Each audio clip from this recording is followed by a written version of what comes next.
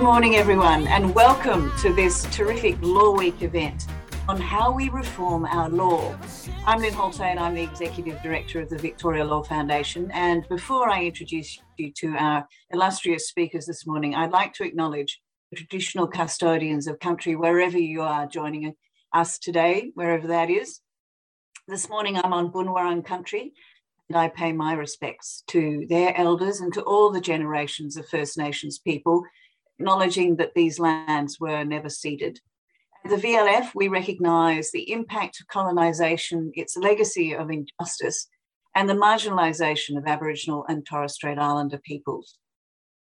We believe that acknowledging the past is an essential step in building a better and more equitable future. We are genuinely committed to making a contribution to a better justice system for all of us, especially those vulnerable and in most need. So today's webinar is an absolutely fascinating one on how we update our law. Today our presenters are Fiona Patten, who is member for Northern Metropolitan Region, the Victorian Parliament's Legislative Council, and the Honourable Anthony North QC, Chairperson of the Victorian Law Reform Commission, otherwise known as the VLRC. Before he took the reins at the VLRC, Tony was a judge in the Federal Court of Australia, also in the Supreme Court of the ACT. He became a barrister in 1976 and was made Queen's Counsel in 1989. And he was appointed as chair of the VLRC in 2019. Fiona Patten was elected to the Victorian Upper House in 2014 and then re-elected in 2018. And since then, she's been chair of the Legal and Social Issues Committee. This is the very first time in Victorian history that an independent Member of Parliament has held that position. Fiona's reform agenda you may well be familiar with. It's covered legalising voluntary assisted dying, reforming abortion laws, decriminalising sex work, introducing medically supervised injecting centres, and legalising ride sharing. So just a few of the more recent issues that Fiona has been involved with, and she's initiated and guided all these through the Parliament and onto the statute. So it's a very successful record of law reform. So in this session, Fiona and Anthony will discuss the reasons for law reform. We'll have a conversation about their different perspectives and different approaches that their organisations take to law reform.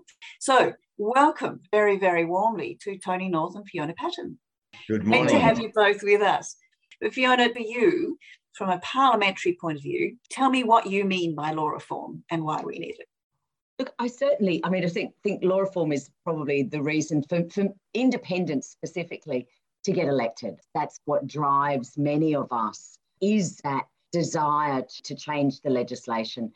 But I think, Lynn, I think you captured it really well. I mean, it is about changing attitudes to certain issues and about the law staying abreast of those community attitudes and being and changing as a result. It also, I think, when we, it's in line with when we have more evidence. When we recognise and look at things in a different way than we may have done in decades previously.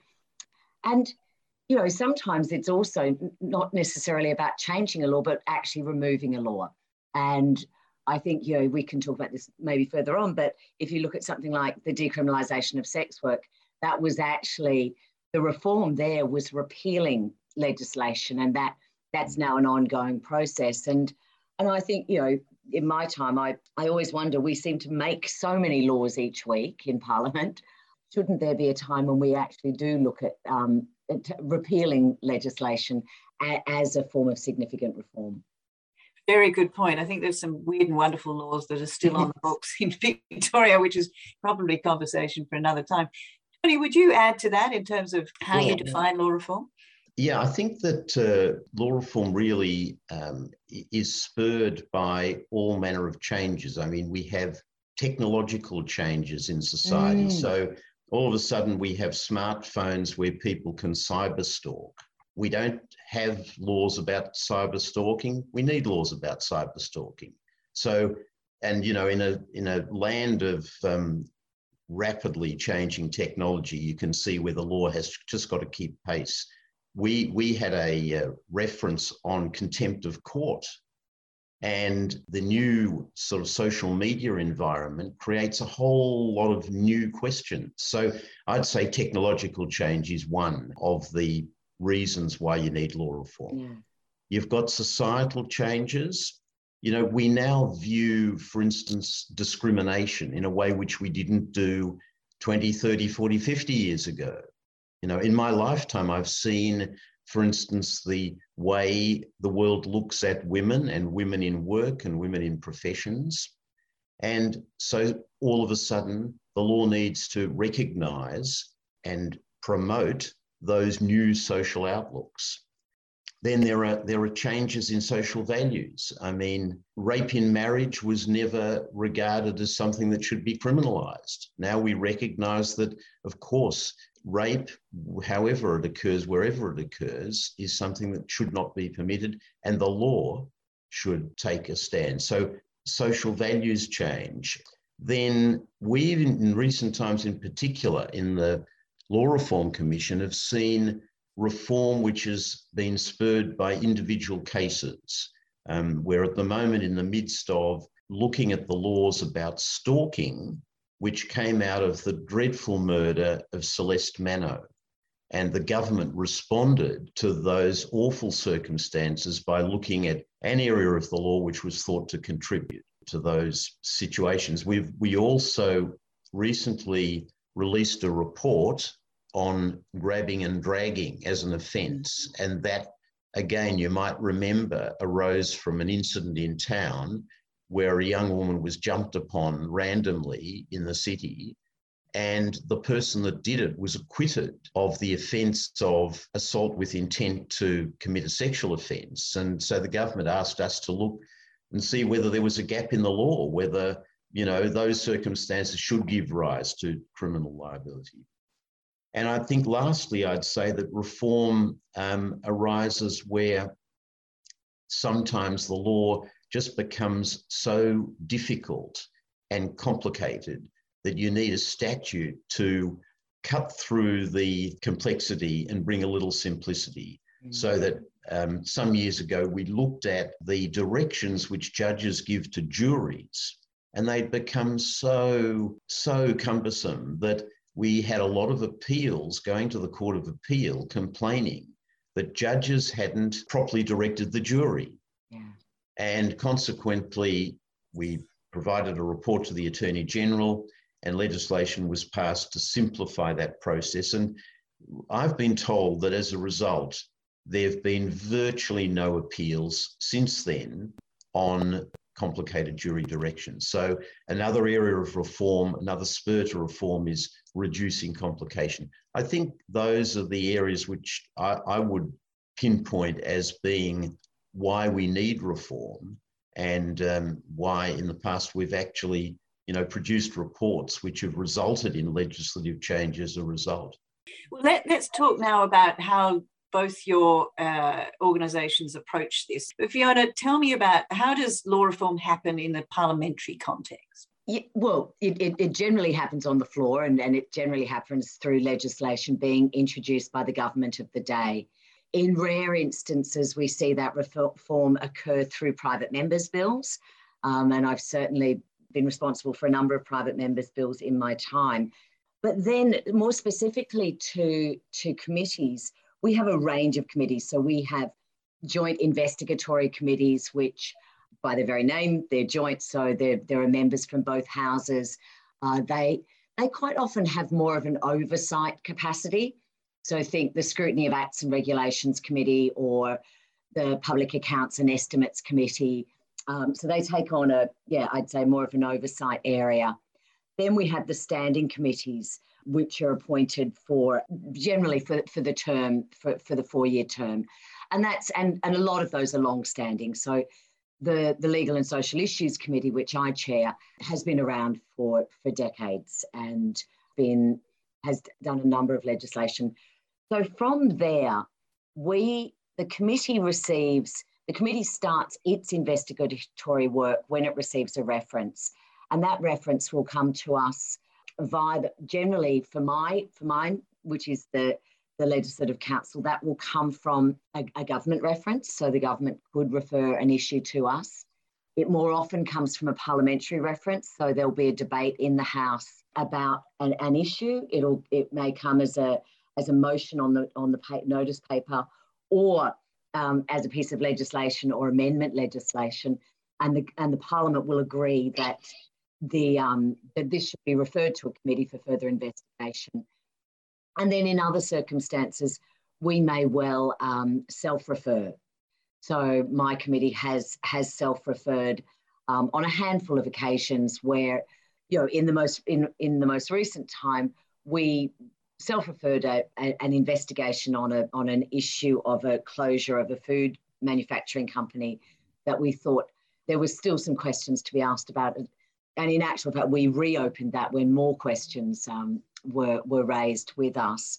But those are the main avenues for us. And then the final avenue, which would be a bill referral. So sometimes it'll be a very short and sharp piece of work that there'll be a piece of legislation on the floor. There'll be a number of amendments that might be being debated around, and there will be an agreement from the Parliament that this should just go and that the committee should have some public hearings and certainly investigate the specific issues of that bill separately, and then bring back a report either with findings or with recommendations back to the Parliament. There's some interesting parallels here, Toni. I mean, you both have, like Fiona's committee, references from others and self-initiated investigations. But tell us more about how the VLRC gets its work and does it. Yes. Well, the source of our work is much less complicated than Fiona's. We have enough trauma, but our trauma is really directed to the Attorney General because she is our major source of work. So our legislation says that we are activated when the Attorney General gives us a reference. So that's simple. It's simple, at least on the face of it. Then, and that would constitute about 80% of our work. Mm. We have a self-referral power. We call them community law reform projects, and they arise as a result of a provision in our Act which allows us to make reports on matters, but where they would claim less of the resources of the Commission. So they tend to be smaller. They're about 20% of our work, and they're ones that reflect a real sort of widespread community concern. The last one we did was on tree disputes in the community. And it was amazing just how widespread, debates about trees, your tree is filling up my gutters with leaves, or your branch has fallen onto my shed, type of things. At the moment, our current community law reform project is a really interesting one. It's about whether blind or deaf people should serve on juries, because they don't at the moment.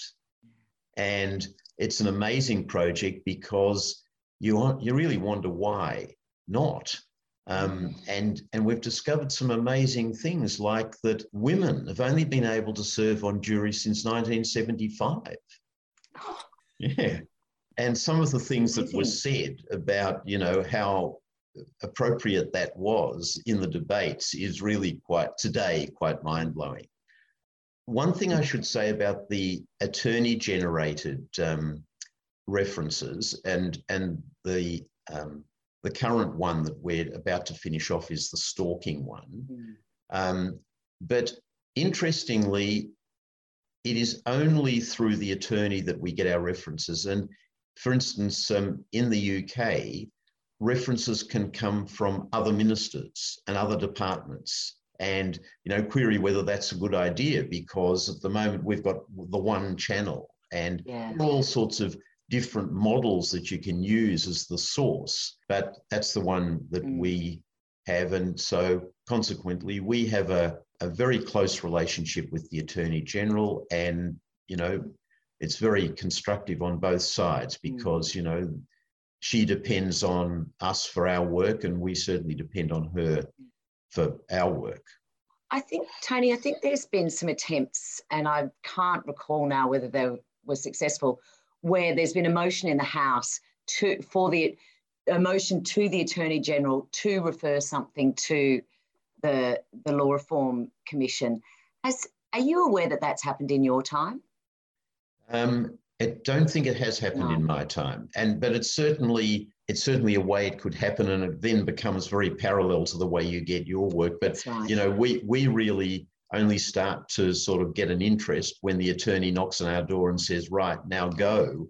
I suppose this raises an issue of great importance, and it is perhaps a differentiation between the parliamentary committee process and the Law Reform Commission. We are independent of government. So once the attorney presses the button and says, "Go ahead," then government has no influence on where the project goes. So we could come out with, results which government doesn't like because we think it's the proper result from a law reform point of view. And we are mandated under our Act of Parliament to act in that independent way. We're a separate statutory body, and once we're given the project, we can't be told what to do. So, and that's a really important thing, and it's something that thankfully government respects. There's never been an attempt in my time to influence, and not to say we don't interact with government all the time, because we need to know how they're thinking and what they're doing and what their attitudes are, and we consult. But we're not in any way swayed by what political outcome government wants. Which brings us very neatly to who is involved in this process. So Fiona, your committee is made up of parliamentarians and they have political interests which they bring to bear, but you also engage in consultation processes with the public. So you are sort of active in trying to capture a broader sensibility. But in the end, is it fundamentally a political process? It can be, Lynn. It can be, and I think it's and it's an interesting note. Just thinking about this while Tony was speaking, when you look at some of those committees that I mentioned, particularly those that are largely oversight committees, in Victoria, they are dominated by government members. So they will have a government chair, and the government will have the numbers on those committees. So. And I think, when you're thinking about the scrutiny of acts and regulations that the government is presenting to the Parliament, to have, in that committee is actually dominated by the government, you wonder about the ability of those of that committee to respond in any, I think, clear and independent way to governments. Well, I was just going to ask, so there is no requirement for your committee, for example, to have a certain number of representatives from different parties? Yes, so that does get set out. So in my but in the standing committees, particularly in the upper house, they have to be sort of proportional to the upper house. Now, and that's the same in the lower house, but generally the government has such a majority in the lower house. That means that those committees are government dominated. But in our house, because the government doesn't have a majority in our house, they don't have a majority on any of those committees. They may chair some of those committees. In fact, they chair all of the committees with the exception of the Legal and Social Issues Committee, which I chair. But the government doesn't have the majority on any of those committees, which does, I think, enable a much more robust conversation. For me, I've tried to get through some law reform that, I haven't been able to be successful because, while the government doesn't support it, neither does the opposition support it. So I get knocked out on both sides.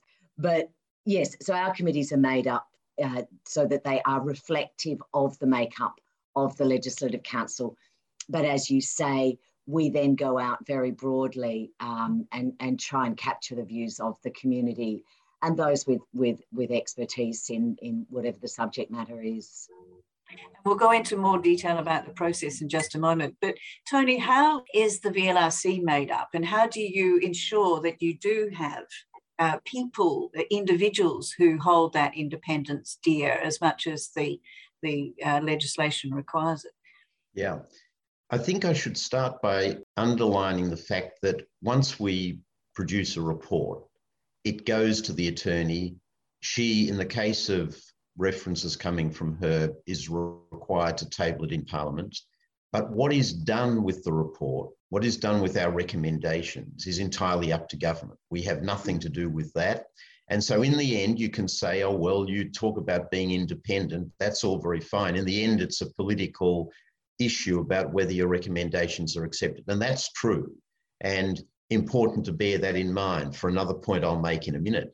But the people who constitute the commission are 8 commissioners plus myself. And the 8 commissioners are not appointed because they're politicians. On the contrary, there are no politicians. They are people who are, well, at the moment, all passionate about law reform, which is a marvellous thing to see. But they are people who've got expertise in areas which are likely to be the subject of references, but who have achieved a level of skill in their area. Most are lawyers, in fact, all are lawyers, I think, who can bring independent, rational thinking to these questions. So we have someone who worked for the Office of Public Prosecutions for a long time, someone who works for legal aid, the Children's Commissioner, a barrister in private practice, a retired judge. They're the type of people. And they're, of course, supported by the research staff. The point I wanted to get back to is this. There you've got that group of 8 plus me, which is 9. They look at every report and scrutinise it virtually line by line. And they bring this independent mind to it. Then it goes off into the political process. And what I wanted to say was that Victoria is probably paramount in Australia with having a really robust law reform commission. Well-funded, never funded enough, of course, but well-supported and with a great reputation for doing fine work. And I think it's a mark of a really mature government that in 2000, when Rob Hulls introduced the legislation creating the Law Reform Commission, the government was mature enough to say, well, we're prepared to listen to independent minds on these questions. And a lot of governments won't do that. And a lot of governments have either paltry law reform commissions or they sideline them and give them a sort of a bit of a role on the side. We are a force to be reckoned with because once the reports are made and they're tabled, they become a matter of public debate.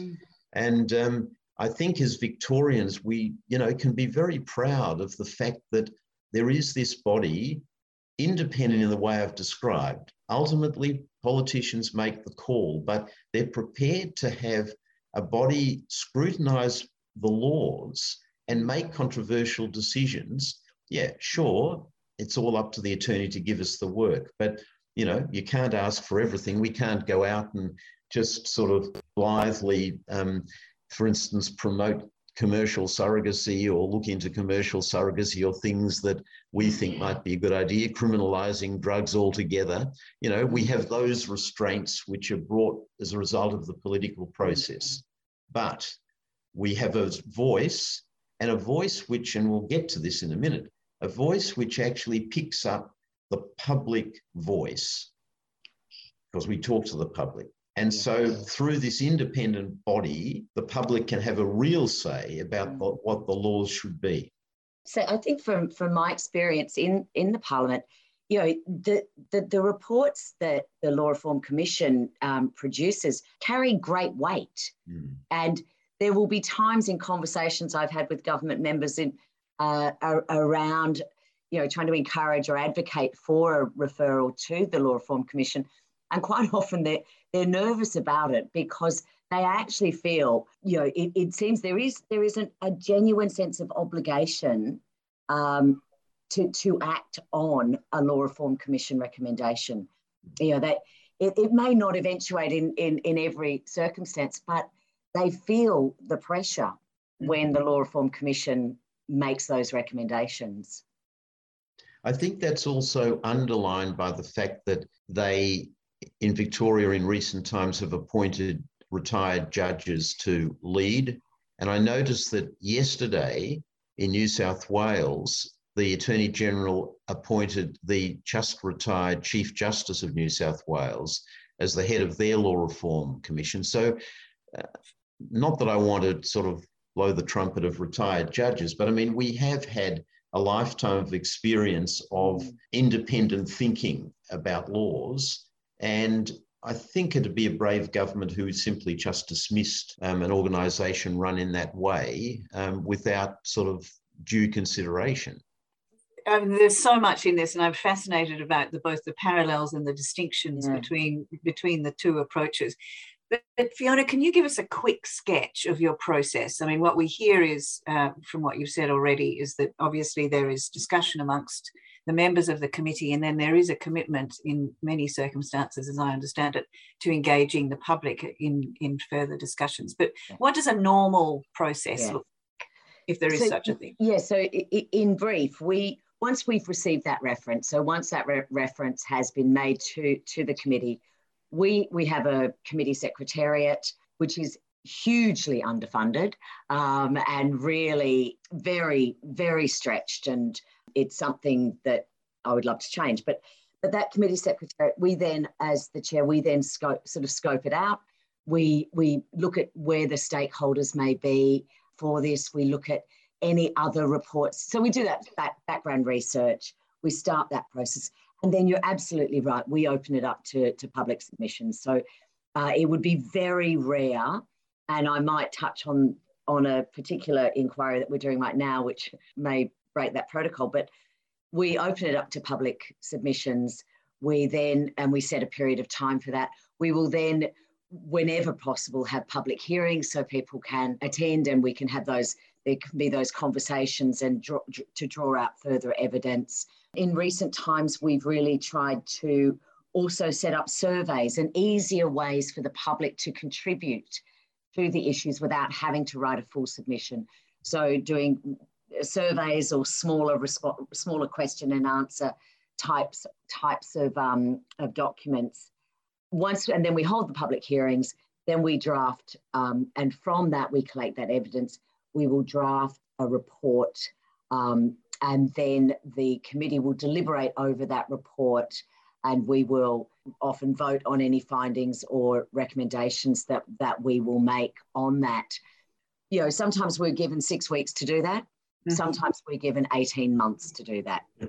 And so that, and sometimes we've got 3 inquiries going. I mean, my committee since the beginning of 2019, we are on our 10th inquiry now. And that included just a little thing like, inquiry into the criminal justice system. So it's a very busy, dynamic group.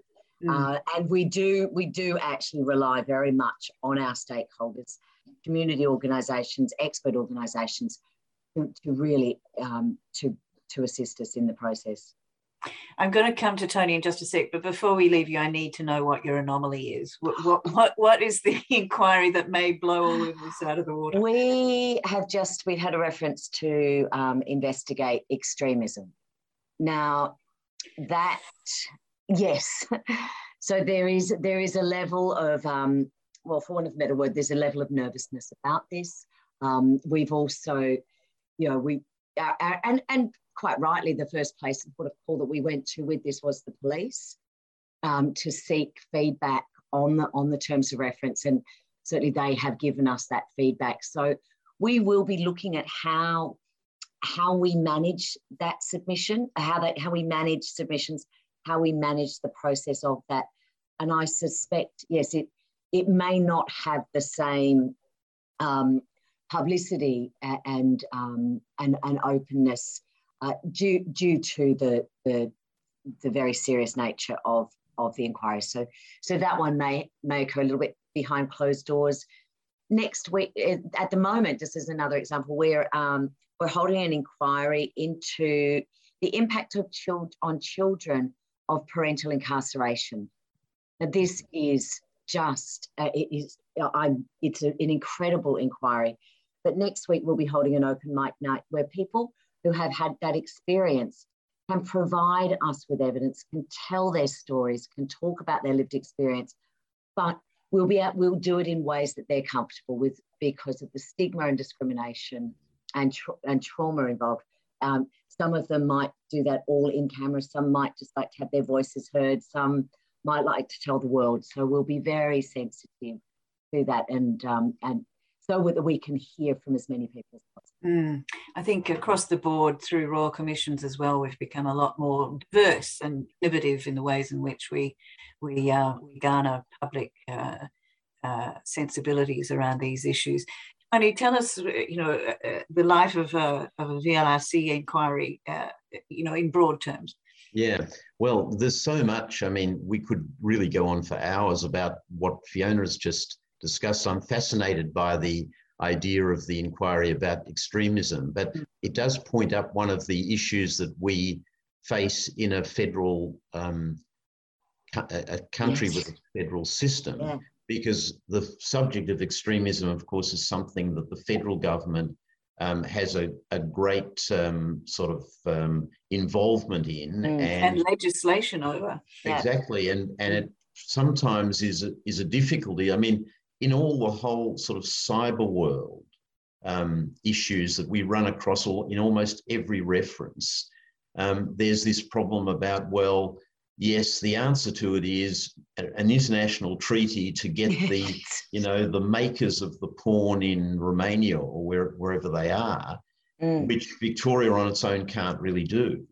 And so, it raises very interesting questions about how law reform commissions could perhaps collaborate in a federal system. But anyway, on the topic, Lynn, that you raised, our process, I can pinpoint, I think, the major difference, because other than that, I think we run on fairly similar lines. The major difference is we do not have public hearings. Now, it's just not part of our statutory setup. I've never contemplated the question about whether we could. I expect that we probably, if we could, if we wanted to, we probably could. But it isn't the way we've conducted the inquiries to date. So what we do, just as Fiona said, our first step is to engage a team, because our staff are mostly, not all, but they're mostly skilled researchers in government policy area, and it's a major occupational area which a lot of people don't know about, but there are very many skilled people, mostly young mums with babies at home or young kids at home, because it's a very flexible way of working, very easy to work from home. So we engage the team for the project, and most of our staff, as I said, are engaged for the project. We then scope the inquiry, much as Fiona has said. We look at, what it involves, who should we talk to, and as a result of that initial scoping, produce a consultation paper, which is for public release, which tries to define the questions that we're going to address. Once that's done, we call for submissions, and they are submissions in writing. At the same time, we conduct face-to-face consultations with major stakeholders. As a result then of accumulating all that material, the research teams go to work and produce the report.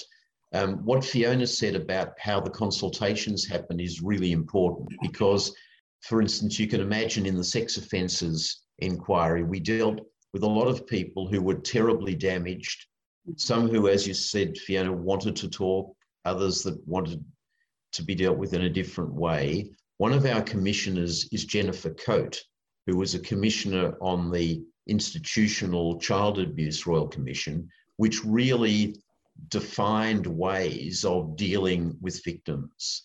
So we have engaged with all those processes and have become a little accomplished in how to make people feel comfortable and therefore, get the best out of them. Similarly, with Fiona, we have used sort of creative surveys There's Victoria has an Engage Victoria website, which allows people to express views on particular subjects, and we've done that. And we also try and generate interest by media engagement. So engagement with journalists about what's happening, you know, both ABC type programs and also commercial TV. Yeah, that's our process. And we normally take not 6 weeks, we take 18 months. And there's a constant tension between us and government about, well, can you do it quicker? And we've learned that you really can't. So on a big project like the sexual offences inquiry, we would have a team of perhaps 6 researchers. That's a big team for us. We've talked about sort of inviting people to engage with the process and to make submissions and to voluntarily share their insights. When you need to, can you press people to show up and to give you information, Fiona? Do you have any special powers? We certainly have the right to subpoena people and subpoena information. And it's generally, you know, just putting the word subpoena into a sentence, into an email has the sufficient effect of bringing people to the table. But we have subpoenaed information, and certainly, as I mentioned in that I Cook Foods, in the inquiry into that food producer, a number of documents were subpoenaed during that process, and a couple of people were issued with subpoenas to appear. And you know, and then, because on the flip side, sometimes people actually feel more vindicated or more able to speak freely if they have been subpoenaed. So it's a bit interesting. So yes, we can subpoena information. Where we really struggle, and it is, we have the power to ask the government to provide information. And so if you look at, for example, the homelessness inquiry, we were very keen to get data from the department on this, and we sent out a series of surveys, but we don't have the power to make them do it. I mean, they're supposed to do it, but there's no real ramification if they don't. So we're sort of quite often in a constant state of friction with departments about providing us with the information that we need. Sometimes it happens easily and it's very straightforward, and the department is very helpful. In other cases, it can be a lot more difficult. Tony, what's the situation with the VLRC? Yeah, this is another big distinction between us. We don't have the power to subpoena, and it may be that's because of sort of slightly different functions. I mean, slightly different sources of our references. We perhaps don't get into territory where that's needed. But what I can say is, as a matter of practice, we have very close working relations with the people that we often talk to, like the police, the Office of Public Prosecutions, the courts. And we haven't really ever encountered resistance. I think there is an understanding that we're doing a job where we need their input and they will give it quite freely. We've had in recent times a problem during COVID where a lot of government agencies are very pressed, you know, that they've got COVID related duties which have taken their policy people away from cooperating with us. And so we've worked through that quite tensely at times, I have to say, but only in a couple of cases have we got to a stage where we've said, and this is sort of our ultimate weapon, I'm sure you've used it too, Fiona, but the ultimate weapon for us is to say, well, look, you say you can't provide us with information. We need that information. if you can't provide it, we will have to record in our report that you haven't. And, you know, we've been hampered in that respect. Now, you're going to have to wear what comes out of that. Sometimes they've said, well, good on you, we will. And other times they've said, oh, well, okay, well, in that case, we'll try a little bit harder. But, you know, I've got sympathy with those agencies that, you know, I mean, government is saying, well, is directing all agencies like us that we have to cut our costs. And so the agencies with whom we regularly consult have to tighten their belt. And sometimes it's in the areas where there's staff that we would cooperate with. But as I say, we've never actually yet, despite some tense times, actually used that line in the report. Might be that we will shortly, but... There's a story. There's a great old journo trick, Tony, where you leave the empty chair to indicate to the person who has not shown up. And to be honest, I was intrigued that that hasn't been used yet in this election campaign. But yes. It's certainly an oldie but a goodie, and making it plain that someone has not delivered can be profoundly embarrassing to them. Of course, I should say, we put the genuine argument that it's in your interests as well as ours to talk, because I mean, we often come out with recommendations which bolster their case with government to actually, you know, move something along. So we do use, it's the old carrot and the stick. Yes, but, absolutely. And we're very much the same, you know, which is why sometimes we get great cooperation with government agencies and departments, and other times not so much. But I take the point around COVID having an impact, and certainly, you know, when the inquiries that we've been doing have been really in the Department of Housing and Health and the Health Department. So yes, if there was two departments that became very stretched during COVID, it would have been those particular parts of the organisation. Let's cut to the chase. What happens when the rubber hits the road? Tony, you have said already that the VLRC delivers its reports and has no further responsibility in terms of leverage around the application or implementation of recommendations. And at that point, you have to sort of tie the bow and walk away. Is that right? You don't have any power beyond the power of public opinion and a publicly, you know, tabled document to press the government to do anything. Yeah, that's exactly right, Lynn. I mean, once we deliver the report to the attorney, it's completely within the political sphere. Having said that, our rate of implementation of our recommendations is very high. We claim 75 to 80%. I never want to be cross-examined on that, but, and it's remarkably similar to the claims for law reform commissions the world over. Oh, okay. It's very interesting. You know, I was recently in London and speaking with the head of their law commission, and he was explaining how the position there is different, that they actually involve themselves in implementation. For a start, what they do in their reports is that they provide a draft of the legislation that they're recommending. Wow. We don't do that. Yeah. Secondly, they make themselves available to government to work through how the implementation should work. And as he put it, he said, it's best for us who've developed an expertise in the area to do it, rather than to rely on a bureaucrat who hasn't had the background. Now, we don't do that. It's just an interesting idea.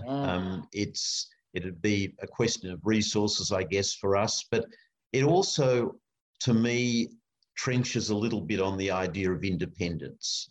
I do rather respect the idea that once we've signed off on a report and given it over, that's then a question for government, and that we shouldn't really be involved in implementation because it brings us rather too close to the process of government.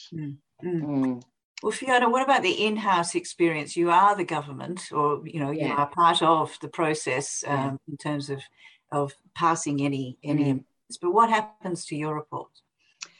So under the Committees Act and under the Parliament Act, the government is to respond to committee reports within 6 months of them being tabled in the Parliament.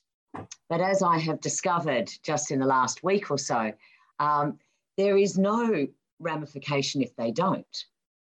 So it just says that they should, or that they must. In fact, it uses the word must, but there's nothing in the Act that goes on to direct what happens when they don't.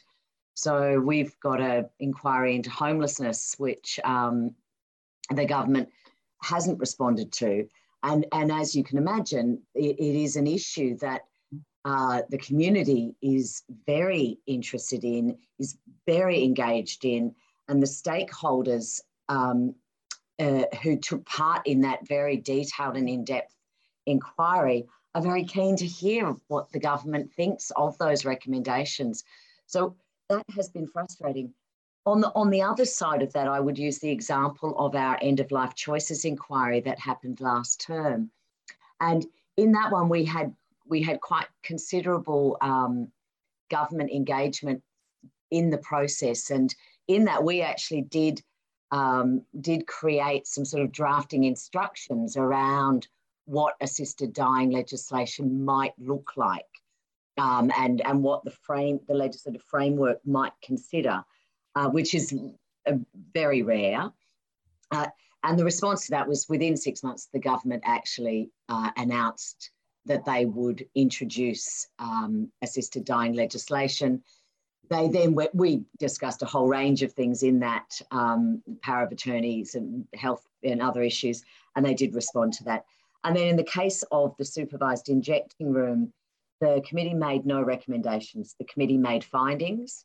And as a result of that, the government then announced that they would introduce legislation to establish a trial for a supervised injecting room. But that wasn't just us. We also had a coroner's report making recommendations. And I think, right at the moment, my head's very turned to the coroner's inquiry into Veronica Nelson and the recommendations that may come out of that inquiry.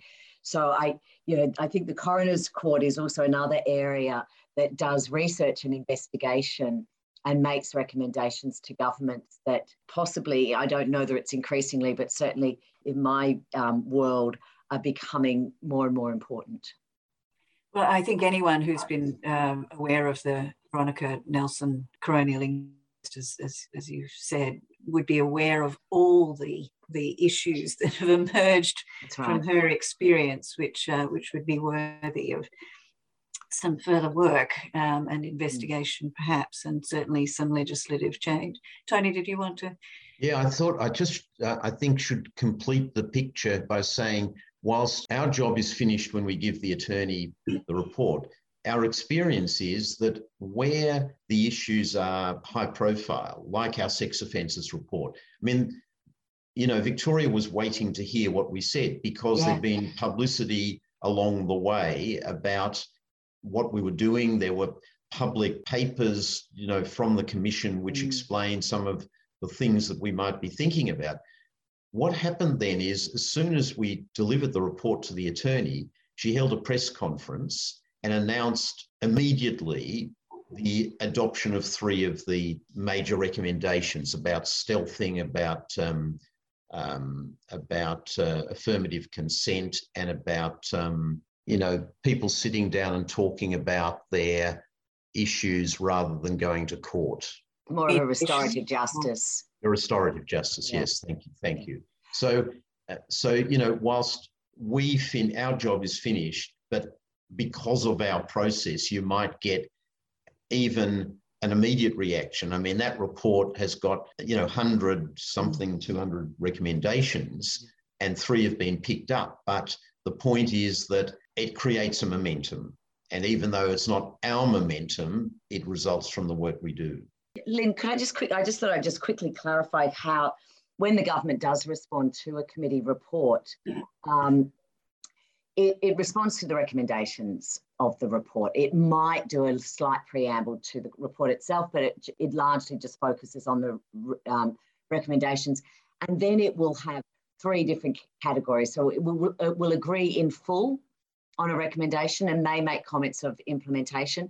It will agree in principle, and it will disagree. So usually the response is quite short and sweet and comes almost in a table format.